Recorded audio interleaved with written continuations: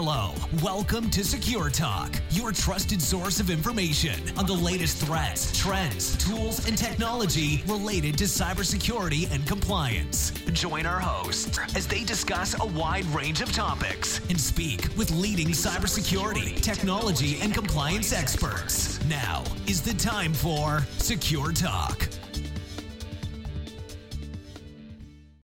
Hello, everybody. Welcome to Secure Talk. Secure Talk is brought to you by AdeQuest, your cybersecurity and compliance partner.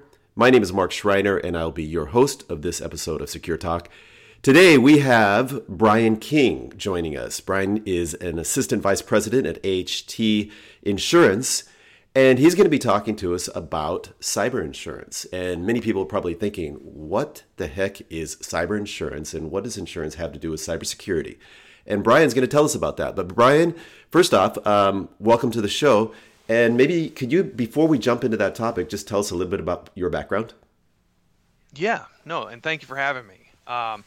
So as you mentioned, I work for AHT Insurance. I've been in the insurance industry personally myself for about a decade now, and came to AHT Insurance with both a wholesale broker, which is a middleman for those that don't have expertise or market access, as well as an underwriter background, and came to AHT. A little bit about AHT is that they are a top. I think they're in the 80th or in the, I can't remember the number exactly, but they're within the top 100 insurance brokers in terms of size by premium volume. Which puts them in the top 1% out of all the brokers that are throughout the nation. They are, and what they are most known for, they focus in 6 core industry segments, but they are most known for their technology and life science practice, as well as their NGO and government contractors due to our DC office. Joined them just because of their expertise in the fields that I was interested in, as well as their reputation in the industry.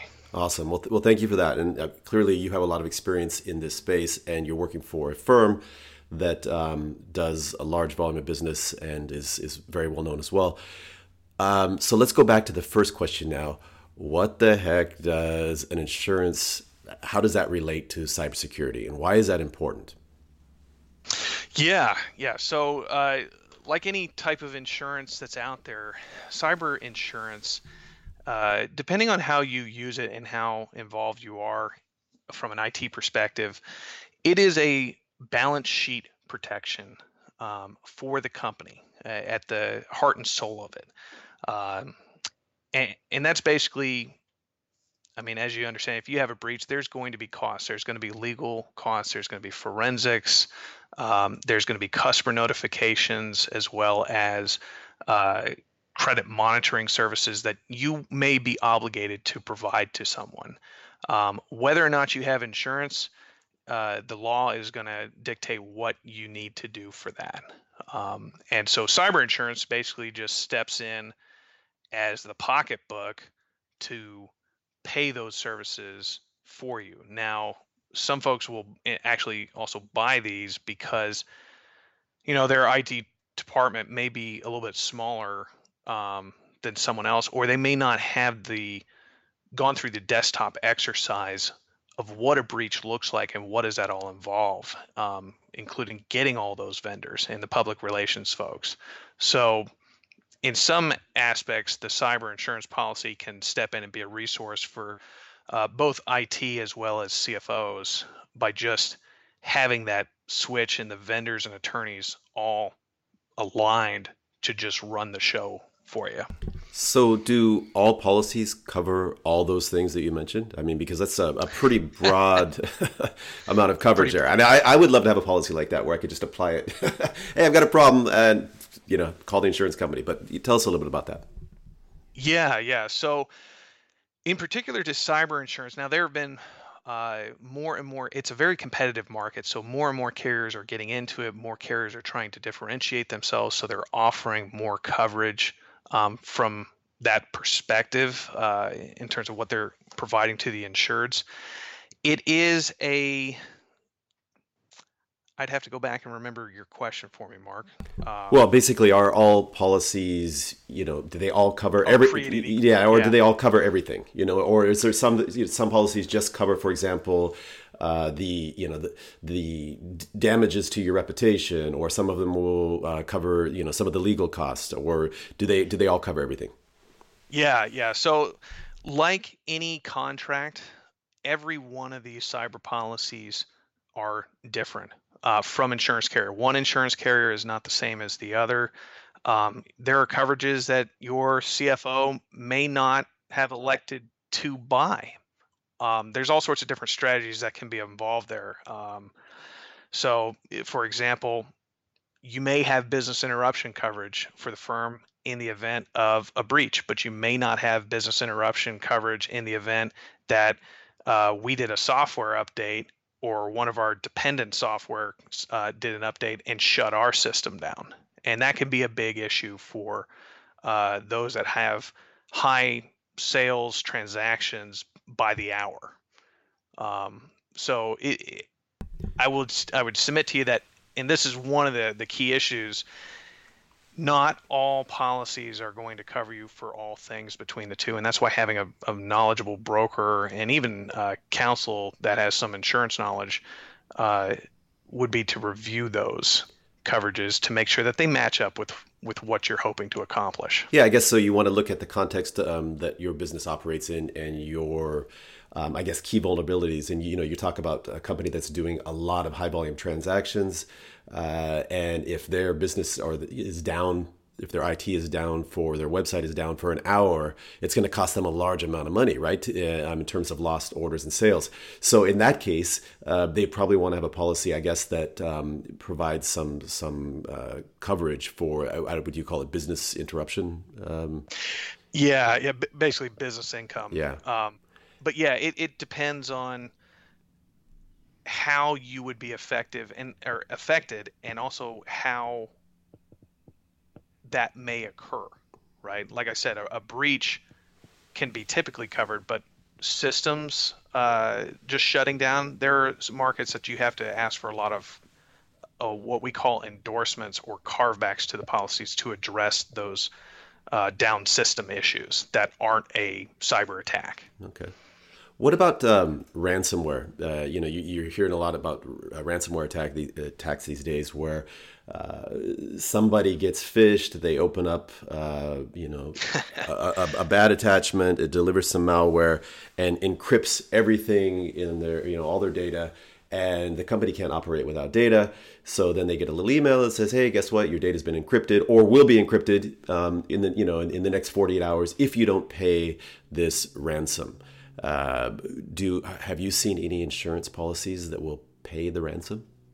Oh, absolutely. Yes. So it's a cover that, again, it's something you have to ask for. And depending on what information is being hijacked, depends on what policies respond. So without going too deep into the weeds for you, Mark, I'll give a couple examples. I've had an example of a phishing scam. We'll talk phishing scams, and then we'll talk what's called cyber extortion cover. Okay. Phishing scam was a CEO was emailed a junior HR person in the firm and asked for the W-2s. And I actually had this case happen on 3 different clients within 3 days of each other. So it was kind of the new trend. But CEO emailed a junior HR person asking for the W-2s of all the employees belonging to the firm, and legitimately CC'd others in the organization in the HR department. The only thing was the email address was fake for the CEO, and as opposed to a .com, it was a .co. And the junior HR person who was new to the company fell for the scam, provided back all the W-2 information, and now we have what's known as a privacy breach of employee information. And those scams, that's a privacy breach that would just be picked up under a traditional cyber liability policy. Its technical term is privacy breach and network security. In terms of the ransomware situations, we've had them where they've locked down the systems and tried to extort the systems, um, and that is called a cyber extortion cover. And we do see an uptick, not just in our firm, but if you look at the Ponymon studies, if you look at Verizon's studies, et cetera, all of these folks aggregate this issue and show that there was quite a bit of an uptake within 2017, as example, and it bled over a little bit into 2018. And these coverages can be picked up in a cyber policy, and then if they're extorting for, and the carriers do pay those, and the reason for that is this: they will pay those fees if they have to get into the system and secure your data and get it back to where they can't go back in and lock that system down. The issue that we've found some clients have done is their system gets extorted and they say, pay us, $100 and we will, or $1,000, and we will give you back your system. Once you do that, number one, if you have a cyber policy, notify your regardless of whatever your retention or other words deductible is, notify your insurance carrier as soon as you can, because what ends up happening is folks in IT or HR or wherever this is get concerned that they've done something wrong. They've opened this link and now they're just going to pay for it, and it's usually off their personal credit card. And what happens is the folks that have set this up realize we've got you now, and then they allow you in, and then they send you another notice that says, okay, now we want $1 million in fees from you. And at that point, you've gone down the road where you are just getting in more and more hot water. And so you need that legal you need the forensics teams to come in there and really get you out of that hot water. That sounds like some really good advice there. I'm wondering, is there any responsibility on the behalf of the company or the organization that is buying the policy to maintain a minimum IT security posture in order to keep the policy in force? Well, I will say this, because the market is so competitive right now, the honest answer to that is no. However, if you don't have the right procedures, and particularly for larger companies, if you don't have the right procedures in place, you are limiting what markets will accept you, and that basically creates higher costs from an insurance, because you are now a more risky operation than somebody who is taking cybersecurity seriously. Well, when you say the right procedures in place, can you give some examples? Yeah. So we can put it all throughout the spectrum. I don't know anybody, and I'll say this now. I don't know anybody that doesn't have a firewall in place in their company. But if you, for example, let's just talk basic monetary crime deals and social engineering. If you don't have procedures where we have so much money that is going out the door and there is not a callback provision because somebody has said they've changed their banking and routing, some carriers will call that social engineering, and some policies will pick that up. Other policies won't, because you got tricked out of that money. So that's one procedure that is a cybersecurity, but also a financial procedure as well. But in terms of specific things for companies, let's say you're looking for coverage addressing some GDPR. Well, if you're not GDPR compliant, you're going to have a lot more coverages, or a lot more carriers and underwriters that are more hesitant to put that coverage into play for you. If you are you do a lot of payment card processing in your firm, meaning debits, credit cards, but you are not PCI compliant, then a lot of carriers will say we are not offering that coverage for you because from their perspective, you haven't put forth the good faith effort to make sure that you are dealing with the compliance and following these procedures that are out there. uh, why would an insurance company step in and be your pocketbook? Why would they give you money to do that if you aren't making the investment yourself? Okay, so the more dialed in your security operations are, the better your security hygiene is, the more carriers that you will have available to you, and then that means more competition, so lower premiums, better policies. What about in the case of, let's just say, a company has no patch policy and they haven't, updated any of the patches for their systems, and there's a breach because of a out of service patch, or a patch that hasn't been implemented. How does that play out? Do companies say, hey man, you didn't do your job, so we're not paying, or do they pay but then raise your rates, or how does that work? Yeah. So that's a great question. The answer, and I won't give carrier names out there, but I will say that there are insurance carriers in the cyber market that have a failure to maintain your system's exclusion. So in the exact situation that you talked about, they would go to it and say, you haven't updated any patches. You've been running, let's call it a um, Windows XP program on your company computers. You haven't updated anything in quite some time. They will in fact deny a claim based on that exclusion. Ouch. And that's ouch. Yeah. Yeah. I mean, there's going to be a lot of finger pointing and blame shifted around, and ultimately somebody's probably going to lose their job in a situation like that, right?